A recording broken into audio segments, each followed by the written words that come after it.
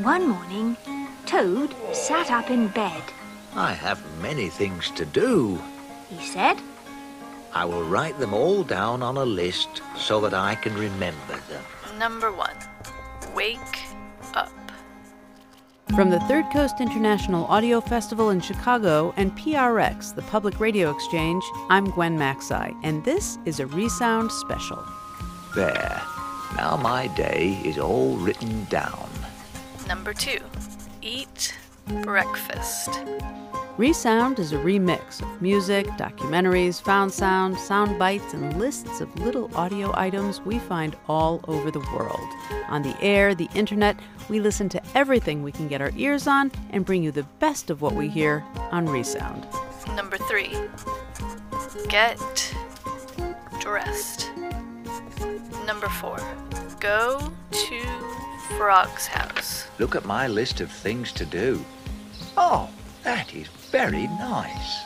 The 10 Commandments, the 10 Most Wanted, the Top 10, 20 Under 40, 50 Most Beautiful, 100 Best Companies, A-List, B-List, VIP List, Angie's List, Emily's List, Craig's List, Schindler's List, Waiting List, Watch List, Packing List, Punch List, Mailing List, Grocery List, To-Do List, Bucket List. Today on RESOUND, guess what? My list is blowing away. What will I do without my list?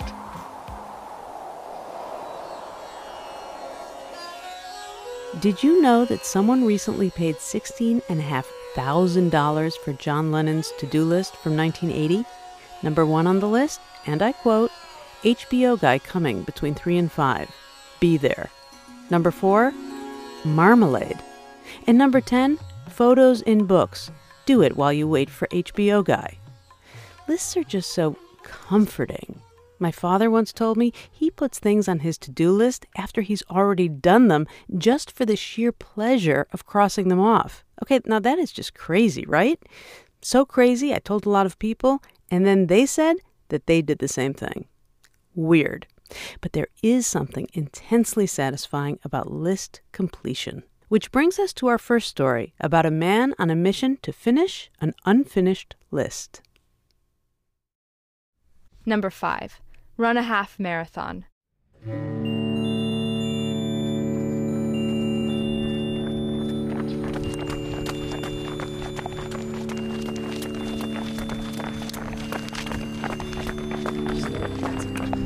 So how often do you run?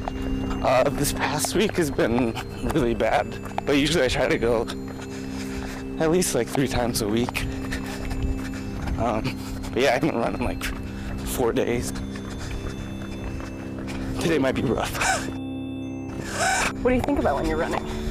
I guess the stuff that I have to get done, the kind of like logistics of all of this trip and what I'm gonna write about next, or, you know, it's a really good way for me to sort through my to-do list.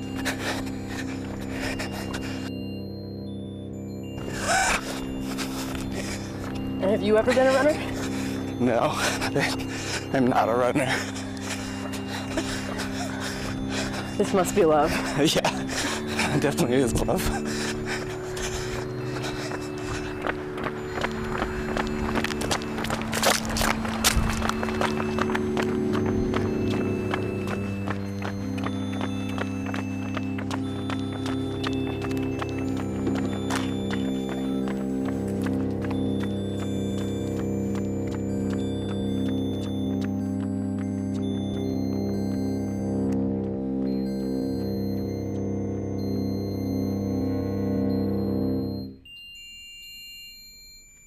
Number 4. Live in at least 5 different countries. So far, I've only got Canada and Korea. Megan and I met in 2007 on a friend's roof. Where was this? This is in Seoul, South Korea.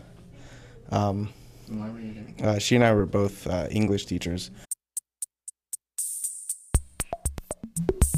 Our mutual friend, whose name is Joanna, I met Joanna my first day in Korea, and I mean, from the second day, she started talking about her best friend that was coming over to live and teach. From the beginning, said, you can't date, you're not allowed to date this girl. We had a really big group of friends that were all really tight, and she was concerned that it would like ruin the friend dynamic. So naturally, when somebody says that, of course you want to like explore that. It seemed like such a ridiculous thing that our friend was making a huge deal about us not being able to date.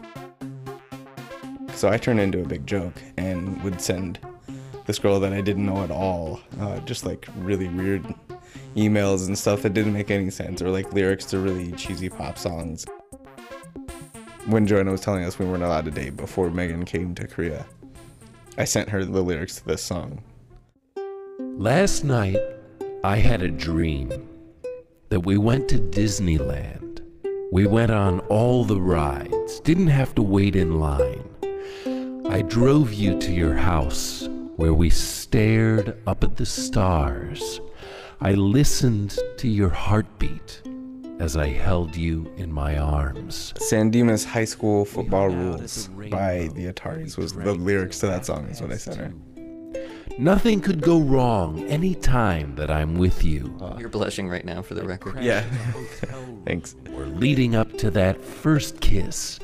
I think when they wrote this song, well, I hope that when they wrote that song that they were joking, because it's like, it's so ridiculous. These are the things that make me free. I feel like I'm stuck in Stand By Me. That was my intention anyway, as like a joke. So you meant it ironically. Yeah, I totally meant it ironic. I'd even have Wayne Newton dedicate a song to you.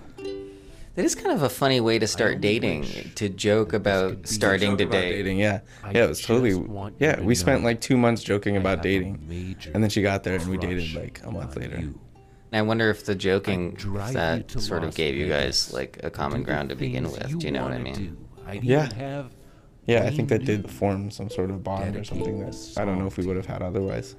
Yeah. Well played by me. Just dump your boyfriend and go out with me. I swear I'd treat you like a queen.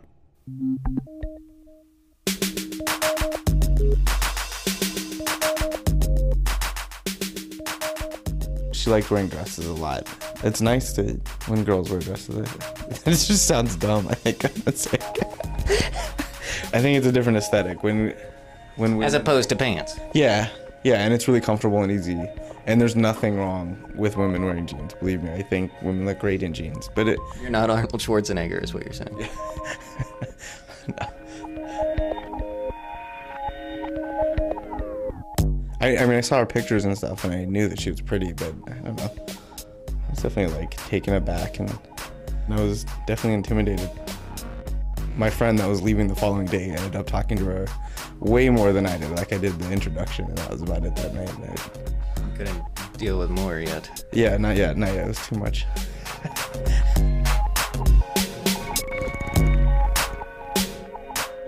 We went on like our first real date, I guess you could call it. It was still like in a group setting. But we sort of like, we split off at the bar, and she and I just split a pitcher of whatever terrible beer that they serve in Korea. And I don't know. I think after that night, both of us were fairly certain that we liked each other and wanted it to like be something. Yeah, it was really natural. You say that as though she was your first girlfriend, like the vagaries of nature were at play. I think I'm largely confused by women, but no, it wasn't. I mean, I've dated other people before, and it just didn't feel the same. It didn't feel the same. How did it feel different? I had that like uh-oh moment or whatever you want to call it when we would hang out, and that's to me signaled that, you know, this might be more than just a casual dating relationship. We developed this habit of getting on city buses and just riding it to the end of the line. In Seoul, the transportation's so cheap. You go really far outside the city too, so you get to see like really interesting, crazy parts of Korea. So we just hop on a bus and ride it to the end. Megan found a brochure for this place called the 8 Wonders of Danyang, They play it up like it's like it's a huge deal. You know, they have tons and tons of brochures about this place. It's totally underwhelming. Like they have, you know, a mystical waterfall, and you get there in the town. I mean, it's a rock face, and they have like they literally flick a switch and it turns into a waterfall. Like water comes. They pump water up there from the river and shoot it down the face of this rock, and they have lights underneath, and that's the big waterfall in town. They had a crossbow range there. It was an actual crossbow that you could shoot at balloons. Like Really? An actual, like an old wooden. It was awesome. It was so awesome. So I won Megan like a, I don't know, stuffed bear or something stupid. That's incredibly dangerous. It was so sketchy. It was great. There were no tourists there. There were like 2 hotels, and one of them had holes in the roof, and it's just. So that was your place only. Yeah, I think that was like our 1-year anniversary, or I don't know. We just decided that was our anniversary time, so.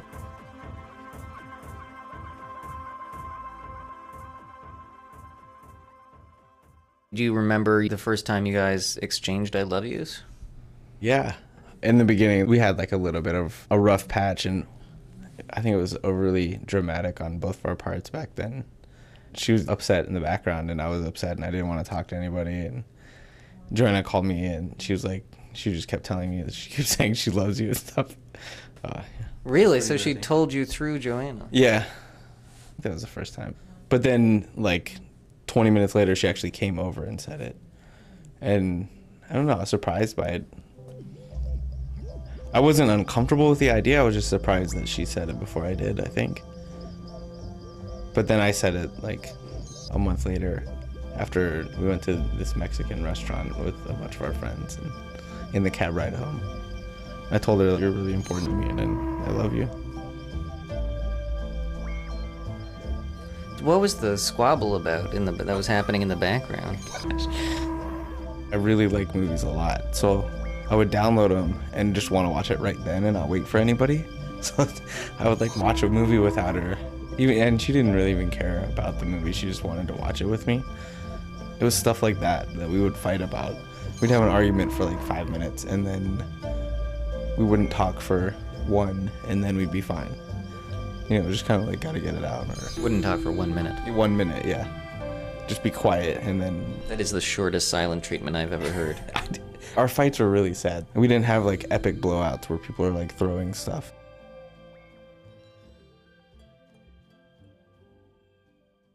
The next summer in 2008, she felt a lump, and then she wanted to get it checked out. Everybody, of course, is like, oh, don't worry about it. It's not going to be a big deal.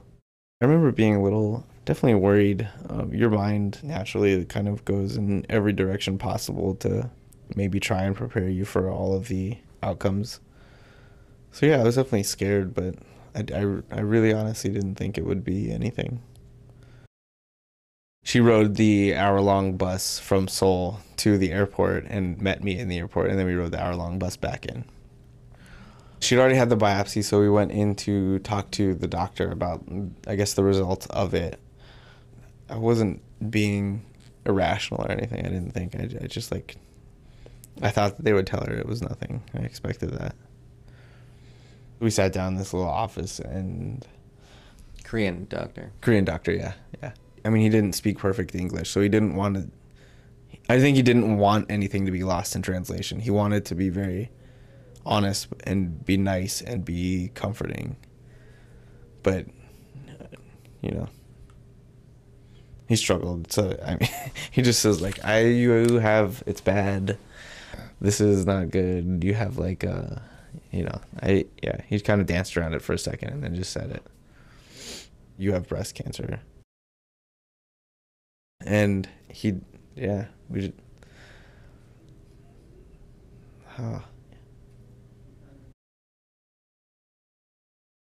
She immediately went into I have to know everything about this mode, so I'm fully prepared for it, and I have control over this. Right that second, or? Right that second. It was like a switch. Her head didn't drop. She was just like instantly, okay, I'm going to deal with this now, and this is how we're going to do it. Yeah. Wow. was trying to find something to throw through his computer. She wanted some time with the doctor alone to sort of discuss what it meant and, you know, what kind of treatment and how severe it was and all of that. And I just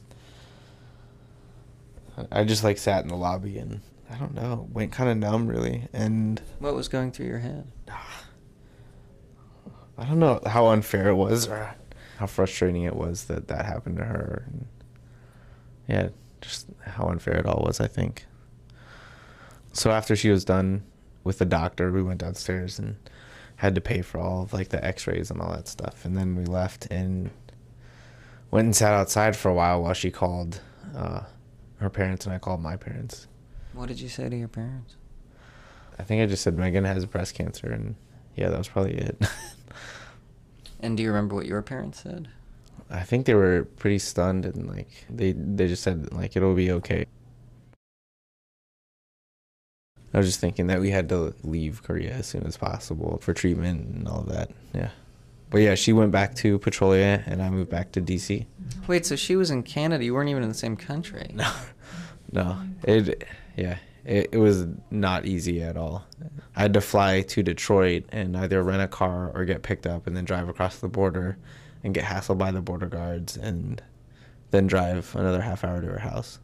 Healthcare in Canada is awesome, and healthcare in the States is really good if you have a job that will pay for your healthcare. And I didn't have that, so she couldn't move here.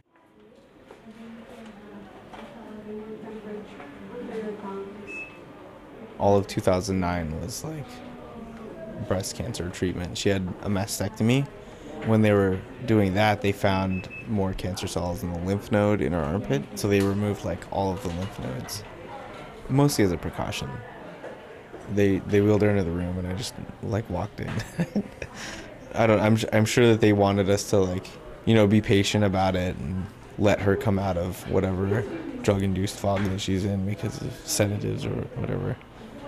But yeah, I don't know. I'd had enough of waiting at that point. So I just sort of like walked into the room and made sure that she was all right.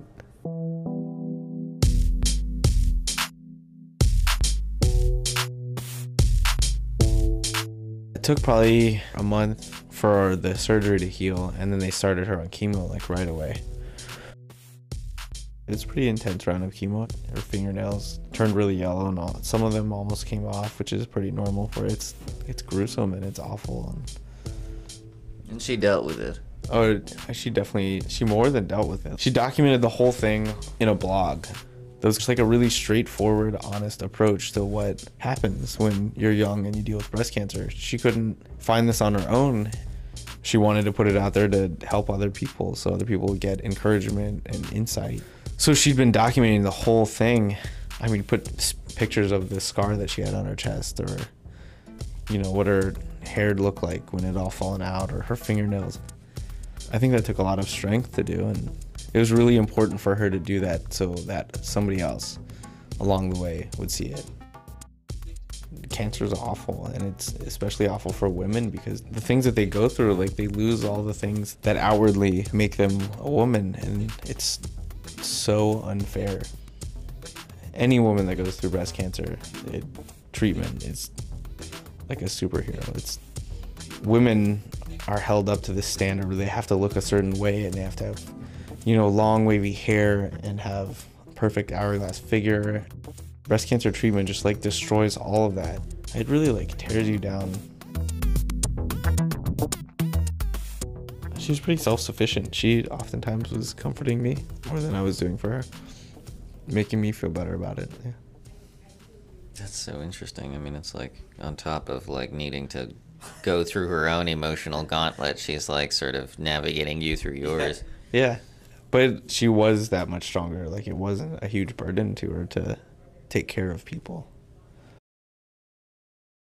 This thing that you love, this perfect thing that you've went out and found that is all yours and loves you just as much as you love it, is now being dissected and taken apart. It just felt really unfair and sad, and like I feel guilty.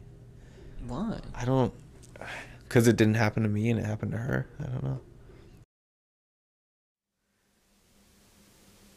So what happened next? You did the chemotherapy, then radiation? After radiation, she had periodic checkups, and those came back clear. Her hair started growing back, and she was really excited to have haircuts and like get a job. And last winter, even she and I came out here. My parents live in an RV, and we're camping on the beach in San Diego. And she came and spent San Diego and met all of my family out here, and it was a great trip. Yeah.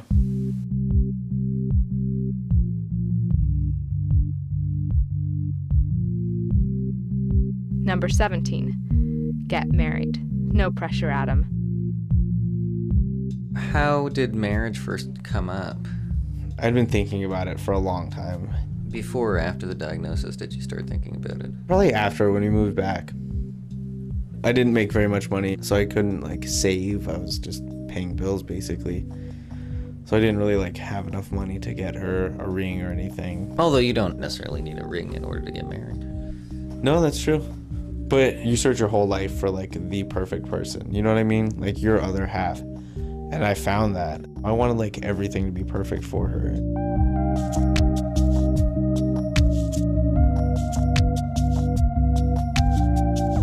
I got my grandmother's earrings. She had these huge earrings that had 4 diamonds on them. And I had them like make that into it was pretty a pretty hefty ring because they were big earrings. Sort of felt bad about that, but I mean it looked really awesome. Number 21. Go ice skating in the Rideau Canal. We went to Ottawa for the weekend. It's just like a big family weekend, you know, go up and hang out and check out Ottawa, and we wanted to go ice skating on the Rideau Canal.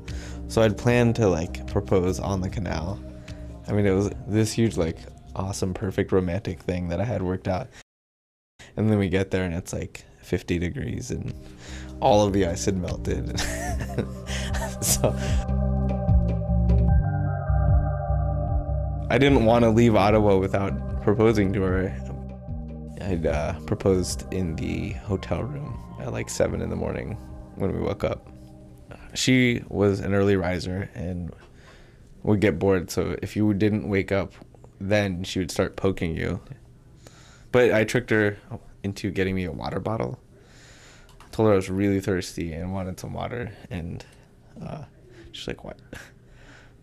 You're just as far as it from the water as I am. You can do that yourself." And I was like, "I don't feel like it." So, That's so lame. Yeah, I know, it was really weak. Like it was the best that I could do on the spot. She came back in with a water bottle, and I like put it on her pillow, and she's, "What is that?" "It's a ring." She's like, "Well, what is it? What's it for?" "Well, it's for you. Will you marry me?" "You're an idiot."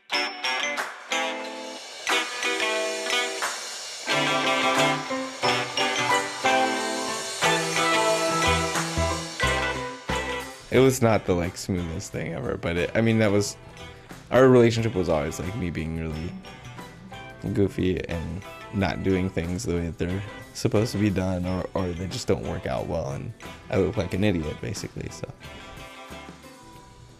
So you weren't on one knee? On the bed I was. She was standing up, so I was still on one knee, but on the bed, so we were at the same level. The ultimate reason for getting married is that I definitely knew that I wanted to be with her forever. She was, no question, the best thing about me. She brought out things that I didn't know about myself that were really positive and good, and she like challenged me to make myself better.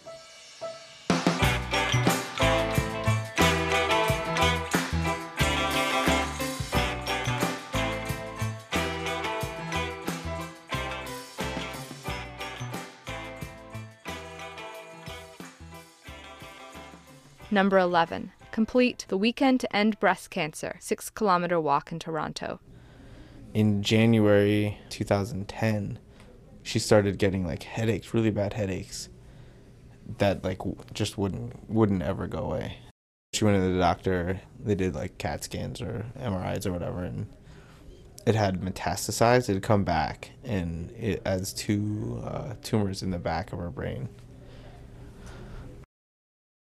when breast cancer comes back in the brain, that it's sort of, I mean, it's basically like unreachable. We knew that it was terminal. We just didn't know how long. Yeah, it went downhill like really, really, really quickly. Yeah. The ambulance came and took her to the hospital, and we were there, and the doctor told us what was going on and everything, and gave her the choice of going back home, like making her comfortable enough to go back home, or like, you know, passing away in the hospital, and she chose the hospital. Why do you think? I think because she didn't want to make it hard on her family to be in the house. She didn't want anything like negative associated with her bedroom or, you know, any part of the house. She didn't want her family to feel that. Yeah, to the end she was taking care of people, the very end. Me and her mom and her dad were in the room with her when she passed away. Was she coherent? Could she talk? Yeah, she wanted to know like how long, and her dad said not long, and she told her mom was gonna be okay, and then like laid back and was totally comfortable and just like went to sleep. It was weird. It was really strange.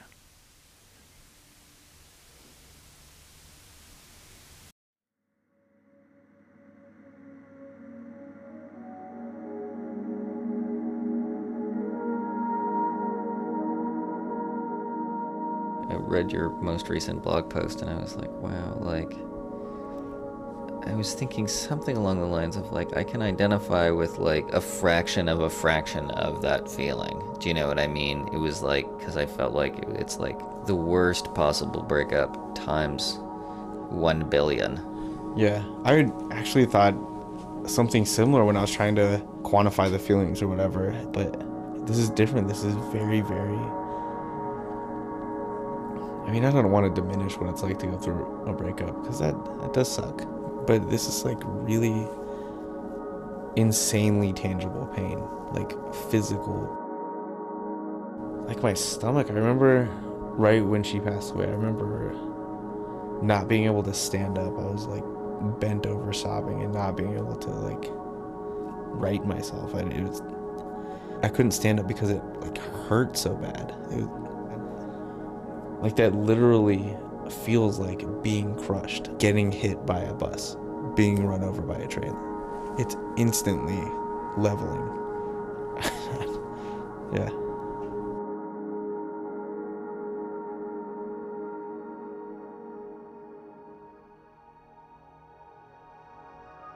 Number 26.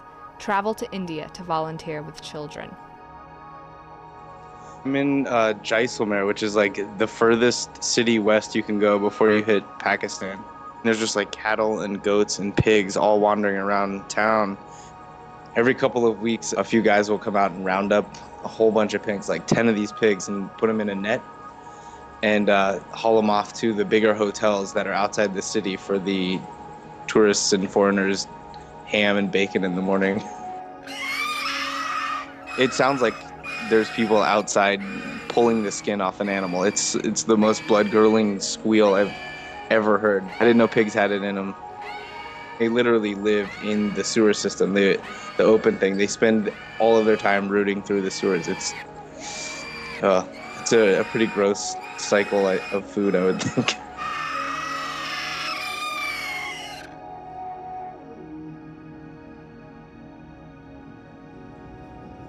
Number 7. Master the following: sewing, knitting and crocheting. Number 6. On my way with knitting. Spend at least 100 hours volunteering. So far, I'm up to 40 hours. Go to an NHL game. Don't really care where. I just read at least 12 books a year. The first thing that I thought of right after she passed away, right outside the hospital, this was the first moment of clarity that I had. Number 6 not included. Make Peter take me to a Blue Jays game. Get some darn shiny, nice new glasses. Megan had this list of goals, and she posted it on her blog as a list of things that she wanted to accomplish before she passed away. Become part owner of a bed and breakfast. Own a little cottage by a lake. Learn another language. Go snowshoeing. Hold a PhD. It was the one thing that I knew that I had to do. I didn't have necessarily a purpose before other than to be with Megan and make her happy every day. Yeah. I think this is subconsciously a way for me to still feel like I'm connected to her. Number 13. Take the train across Canada. I don't know what I'm supposed to or going to come to as far as conclusions or things that I'm supposed to like work through on the train. I'm honestly like really kind of scared to be alone with my own thoughts. I know that I'm on a pilgrimage of some sort. I don't know what I'm trying to explain or find or feel or search for. I know that I want to do these things and keep writing about them for the exact same reason that Megan initially put this out.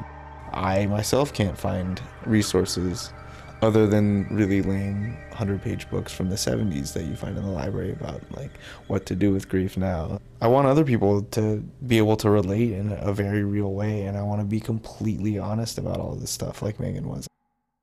That's the most comforting stuff for me, when people tell me, this is probably the worst thing that'll happen to you. It's not going to get better anytime soon. That does so much more for me than somebody says, time heals all wounds. Or it's just, like, that's so worthless. It's so worthless.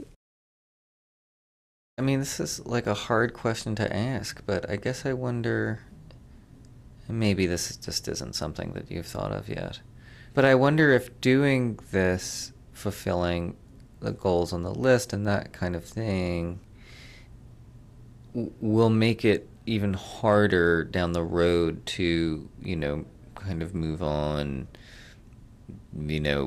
perhaps, eventually someday meet somebody else, whatever it is. Do you know what I mean? I do know what you mean. I know Megan wants me to be happy. I know that she wants me to move on. She's tried to talk to me about it.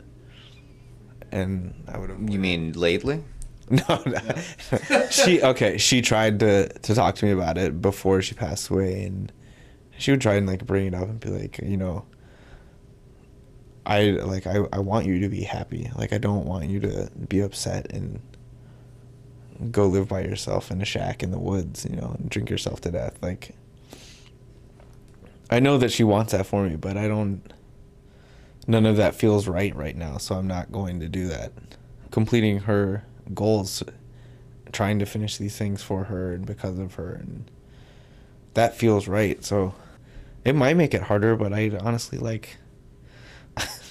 I don't want to look for something better. Like, I don't want to move on. I don't want to feel better about it. I don't want to pretend like this isn't a thing for me anymore. I still want to like feel upset and feel like brokenhearted, and yeah.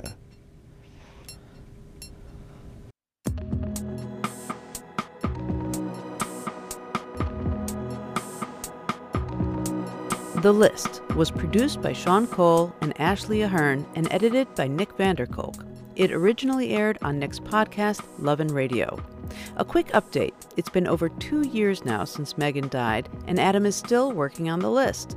In fact, after finishing the half marathon he was training for in the story, he went on to run a full marathon, which wasn't even on the list. And he's still running. To find out more about the project, visit our website, thirdcoastfestival.org.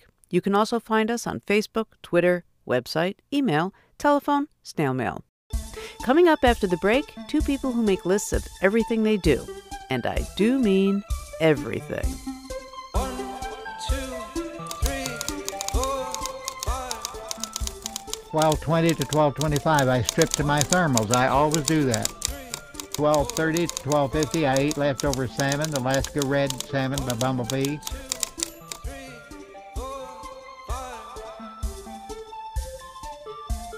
1, 2, 3, 4, 5. I got a spirit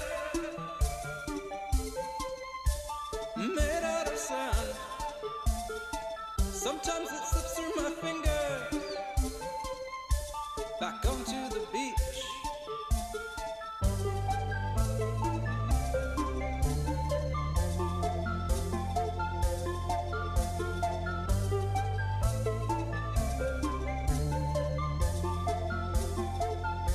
Said I got a spirit made out of sand. Sometimes it slips through my fingers. Back onto the beach. In some kind of love. Some kind of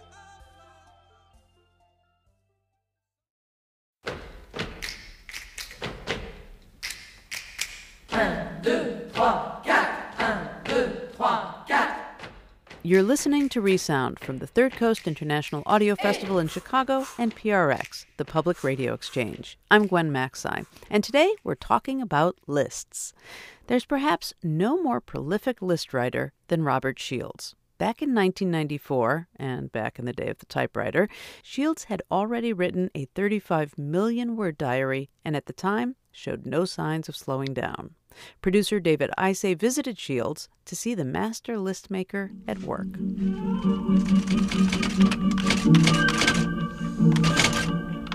For no less than 4 hours each day, Reverend Robert Shields of Dayton, Washington, holes himself up in the small office off the back porch of his family's home, turns on his stereo, and types. He is surrounded by a half-dozen IBM wheelwriters in case one of them breaks down from overuse. I can do this. Shields spins around in his swivel chair.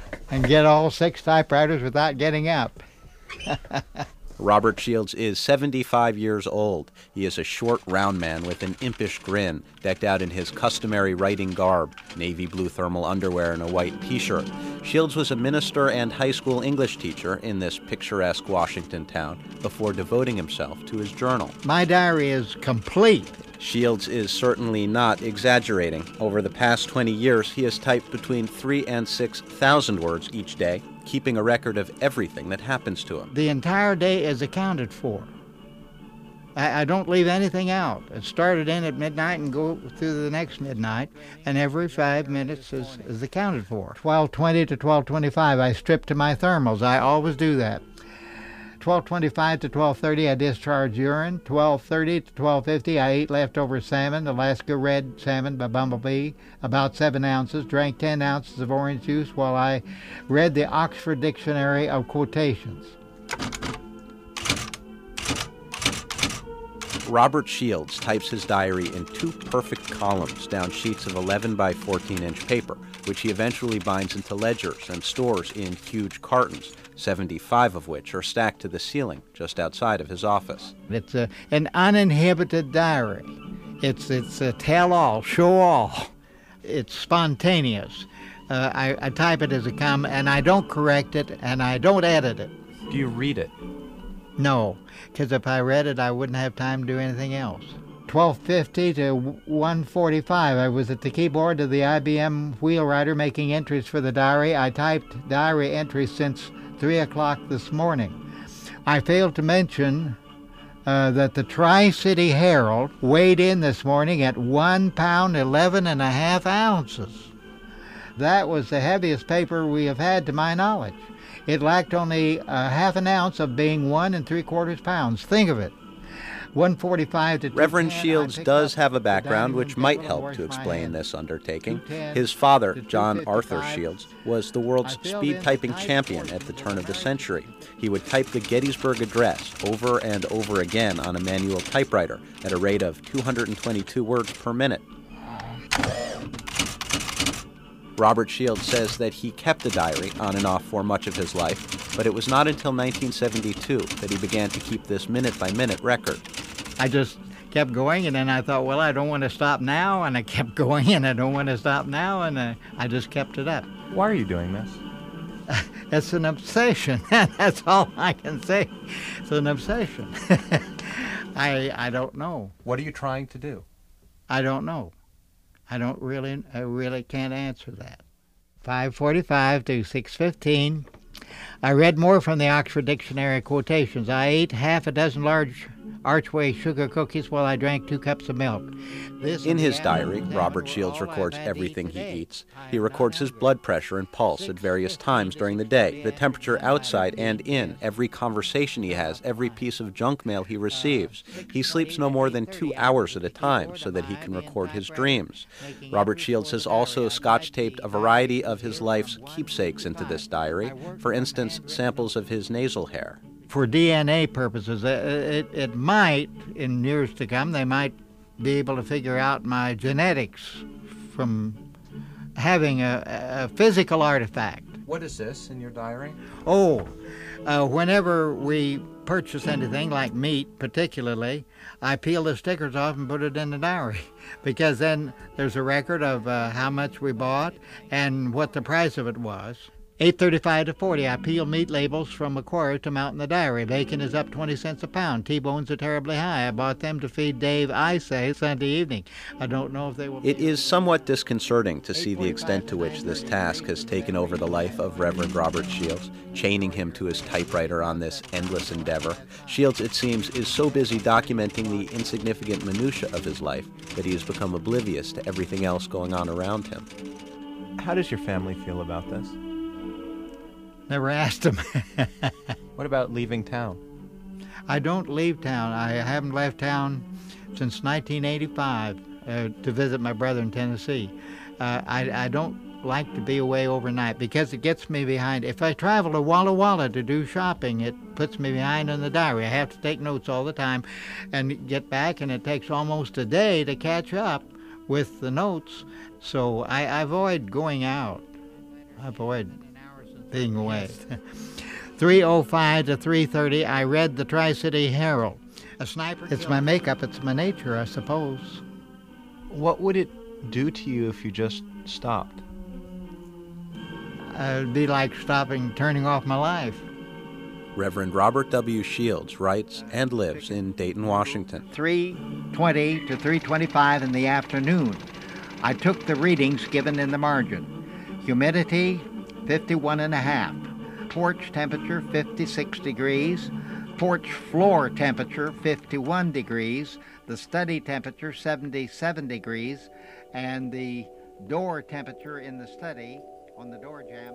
The World's Longest Diary was produced by David Isay and first aired on All Things Considered. Turns out Robert Shields isn't the only person who likes to record everything he does. Information designer Nicholas Felton does too. Since 2005, he's been keeping track of the minutiae of everyday life, and he's turned it into a graphic database. Originally intended for his friends and family, the personal annual reports have found an audience with fellow designers and people that really geek out on seeing lots of data beautifully presented. Here's the Feltron Annual Report by Roman Mars. The 2009 Feltron Annual Report. From this moment on, I want you to record every encounter you have with another person. Total encounters. Each mode of transportation. Methods of transportation, 23. Like if I walk through the door, I'm writing down the name of that store. Total locations reported, 258. I just want to know every single place that I go. That's Nicholas Felton, aka Feltron. I'm just trying to build a super rich data set. Data sets that he will interrogate at the end of the year, designing pie charts and bar graphs that are used to create a concise infographic that tells the story of Nicholas Felton's year. Is it going to be through the lens of like my favorite ATM, or is it going to be through the person I spend the most time with? Most encounters with one person, 226.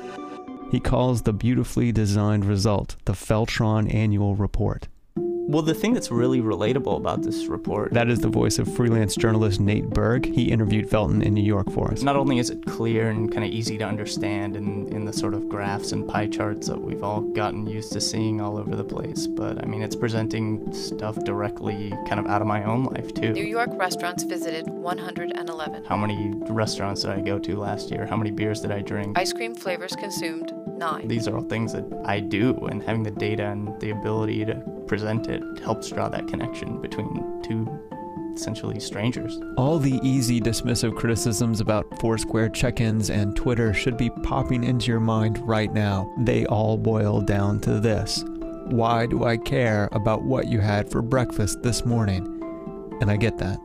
But a funny thing happens when you take what you had for breakfast this morning and multiply it by 100 of its quotidian equivalents and multiply that times 365. He's doing exactly what everyone else is doing, but he's just doing it in a more purposeful way. It's not only that he wants to track what's happening and kind of see how his life changes over time, but present it in a way that's digestible to himself and to other people, even strangers. What Nicholas Felton creates with all that sprawling information superficially resembles a corporate quarterly report, but it's the most beautiful version of that you could possibly imagine. A true work of art. Most consecutive exclamation marks used, 8. 2008 was a pretty boring year. I didn't travel very much, so the highlights were like first ice cream of the year, but you know, it's this elaborate piece of design work that took weeks to create and cost thousands of dollars to produce, to document this like one tiny memory that would have been totally lost otherwise. It's my favorite way of telling stories now. It's this way of making things that are either invisible or too large to be comprehended, making them visible, rather than the abstractions of looking at tables of numbers. These are pretty compelling and memorable ways of revealing invisible stories.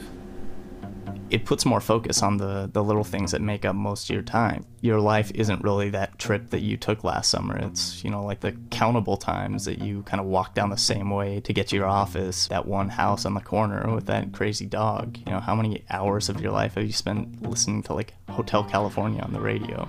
I have to break in here to say this is where a normal public radio show would play the song Hotel California, but I am your friend, and I would never do that to you.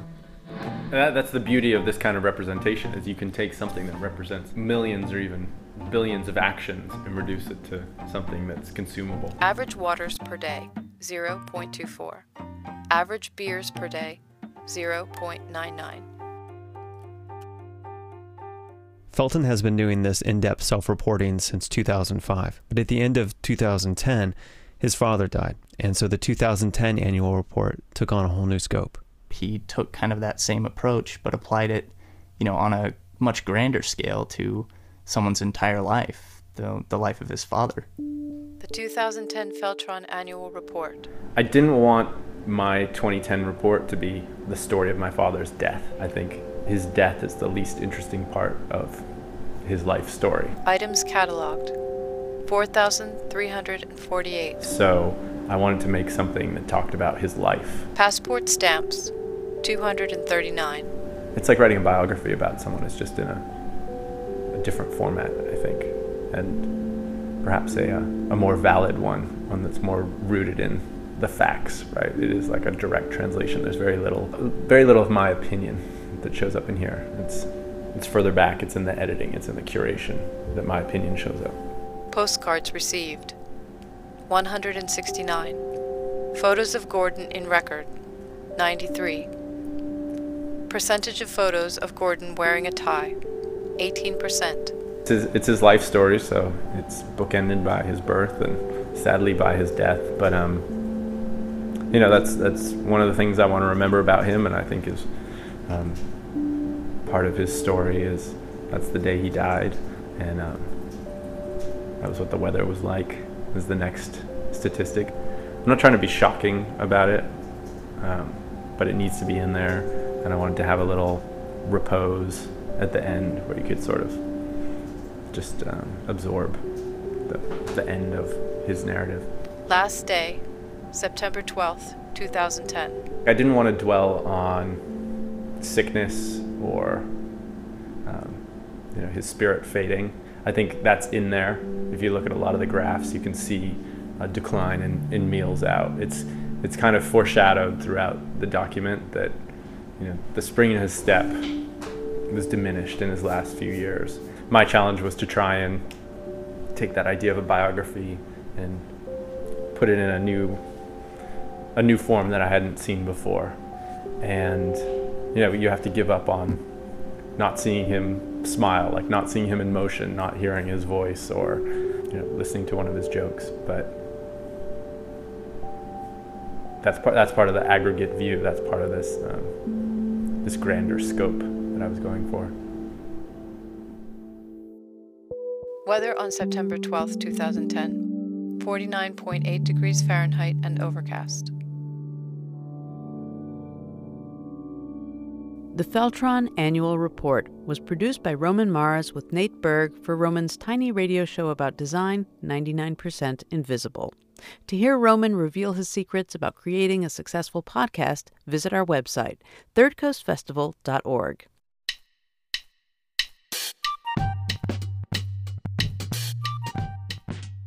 What's really interesting to me with list making is the possibility of making the list narrative in a certain way, even though the list as an impulse we generally would think of as exempt from a narrative trajectory. So when I make them, I always try to make the list go from point A to point B and to have an internal dynamic and a climax. Rick Moody, author of many novels, including The Ice Storm, has always had a love affair with lists, also with sound. And when he puts the two together, something interesting is born. In 2006, he participated in our Short Docs Challenge, which invited everyone to produce a short story starting with the sentence, "To begin with, they didn't get along." To begin with, they didn't get along. Jack and Diane, Thelma and Louise, Punch and Judy, Baskin and Robbins, Rowan and Martin, Ogilvy and Mather, Ricky and Lucy, Jarndyce and Jarndyce, Huntley and Brinkley, Abbott and Costello, Burns and Allen, Scylla and Charybdis, Reagan and Bush. They didn't get along. They didn't get along. They didn't get along. They didn't get along. In their middle years, they didn't get along. Austria and Hungary, India and Pakistan, Lebanon and Syria, Paraguay and Uruguay, Iran and Iraq, Ethiopia and Eritrea, North and South Korea, Corinth and Athens, China and Tibet, Russia and Ukraine, Turkey and Greece, Britain and France. They didn't get along. They didn't get along. They didn't get along. They didn't get along. During the missing years, they didn't get along. Apache and Choctaw, Hopi and Navajo, Tamil and Sinhalese, Catholic and Protestant, Protestant and Protestant, Catholic and Jew, Catholic and Muslim, Muslim and Jew, Serbian and Albanian, Bosnian and Croat, Magyar and Romani, Armenian and Georgian, Chechnyan and Slav, Czech and Pole. They didn't get along. They didn't get along. They didn't get along. They didn't get along. At the end of the day, they didn't get along. Down and out, sacred and profane, beautiful and damned, first and foremost, shimmy and shake, latest and greatest, state and main, Venus and Mars, thrust and parry, lift and separate, clean and sober, rock and roll, canon and fugue, black and white and yellow and red and tan and indigo and tangerine and fuchsia and mauve. They didn't get along. They Didn't Get Along was produced by Rick Moody and musician Michael Hurst for the 2006 Short Docs Challenge. To find out more about the challenge and how you can get involved, visit thirdcoastfestival.org.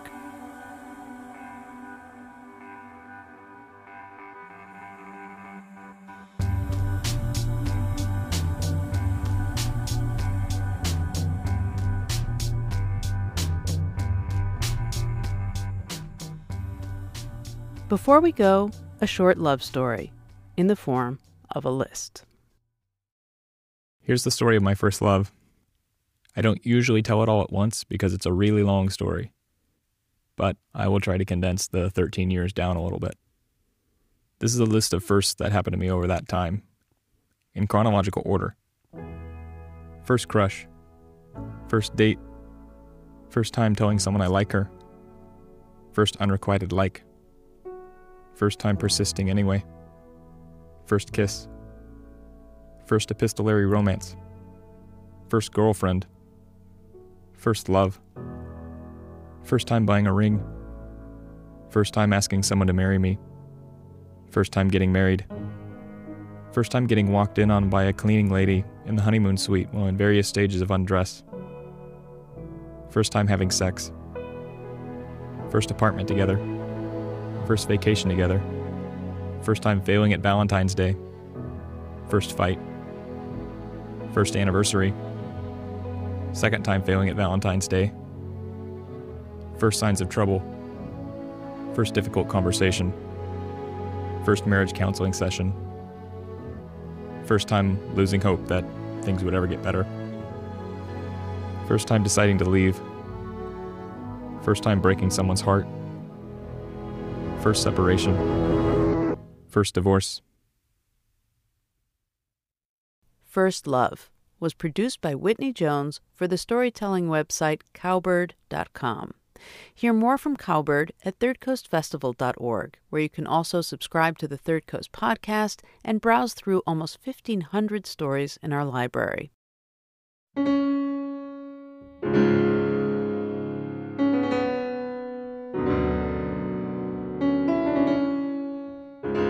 And now we bid you a fond farewell, dear listener. Goodbye.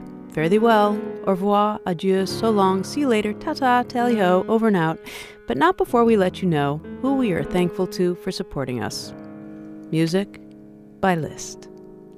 Franz Liszt.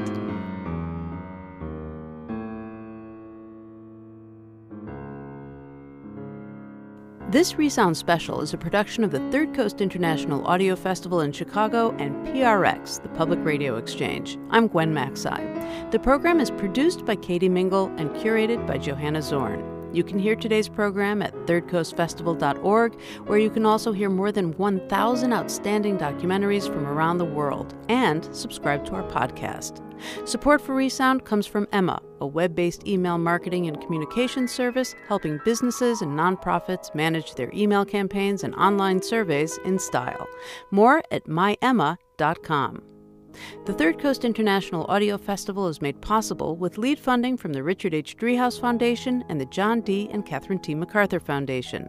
Additional support is provided by the Agudino Foundation, the Menaki Foundation, and the National Endowment for the Arts. The Third Coast Festival is supported in part by a grant from the Illinois Arts Council, a state agency. Special thanks to our many individual contributors, including Carol Rosofsky and Bud Lifton. Third Coast Festival was founded in 2000 by WBEZ Chicago and is now an independent nonprofit arts organization. If you want to contact us, we would love to hear from you. Email us at resound@thirdcoastfestival.org. You can also connect with us through Facebook and Twitter. ReSound, radio that you can't hear anywhere else unless you live everywhere else. I cannot remember any of the things that were on my list of things to do. I will just have to sit here and do nothing.